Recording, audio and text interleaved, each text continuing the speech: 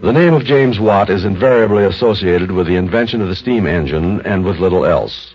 It is not generally known that he was also responsible for numerous other less important but still useful contrivances. Nor do many realize that one of his major discoveries belongs, because of its curious origin, in the chronicles of the strange and the incredible. Within a few years after it was first conceived, James Watt's steam engine was a commercial success. And in the year 1783, its inventor was enjoying both the income and the prestige to which his great scientific contribution entitled him. It came, therefore, as something of a surprise to Dr. McGregor, the pastor of the local church, when Watt appeared at his door early one summer morning, clad in a workman's overalls. I'd like to climb the church steeple. The church steeple? And what for, Mr. Watt? It's an experiment I want to try. A crazy idea I got in my brain, and I cannot get it out. And I came by it in a crazy way. What way was that? I cannot tell you now for fear you'd laugh. But if you let me climb, Doctor, and if the experiment works, why then I'll tell you the queerest story you ever heard. A few moments later, the inventor appeared carrying a large kettle in his hand. Perched precariously at the very top of the steeple, he raised the kettle and, with a sudden gesture, overturned it. Unable to restrain himself longer, Dr. McGregor ran down the porch steps and raced toward the church. But even before he arrived there, James Watt had descended from the steeple.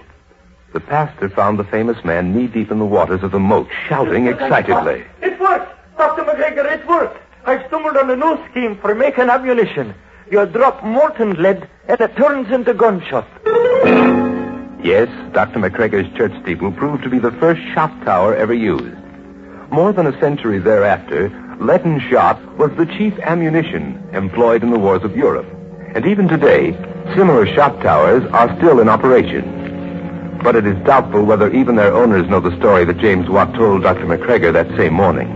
The strange story of what had led him to his experiment. But I do not see, Mr. Watt, how you knew the lead would disintegrate when you dropped it. I came by the idea in a queer sort of way. 'Twas in a dream. A dream? Aye, a dream that kept a-coming back to me next after next after next. I'd be standing in an open field, and all of a sudden, the clouds would burst and the rain would start beating down around me. Then I'd hold out my hand to feel the drops, and they'd be hard in my hand, like little balls of metal, and I'd say to myself, why, man, 'tis raining leaden raindrops, and that's a queer thing indeed. And then I'd wake, and the remembering of those drops wouldn't let me sleep again. And so at last I said to myself, could it be that fallen lead disintegrates, as you call it, and forms the shape of gunshot? And so I decided to find out, and I did, and that's all there is to it. 'Tis a strange thing, I know. How would you explain it? But neither the man of God nor any other man since has been able to explain James Watt's strange dream. Had he unconsciously grasped the principle of his remarkable discovery and then projected it in the form of the ring symbol?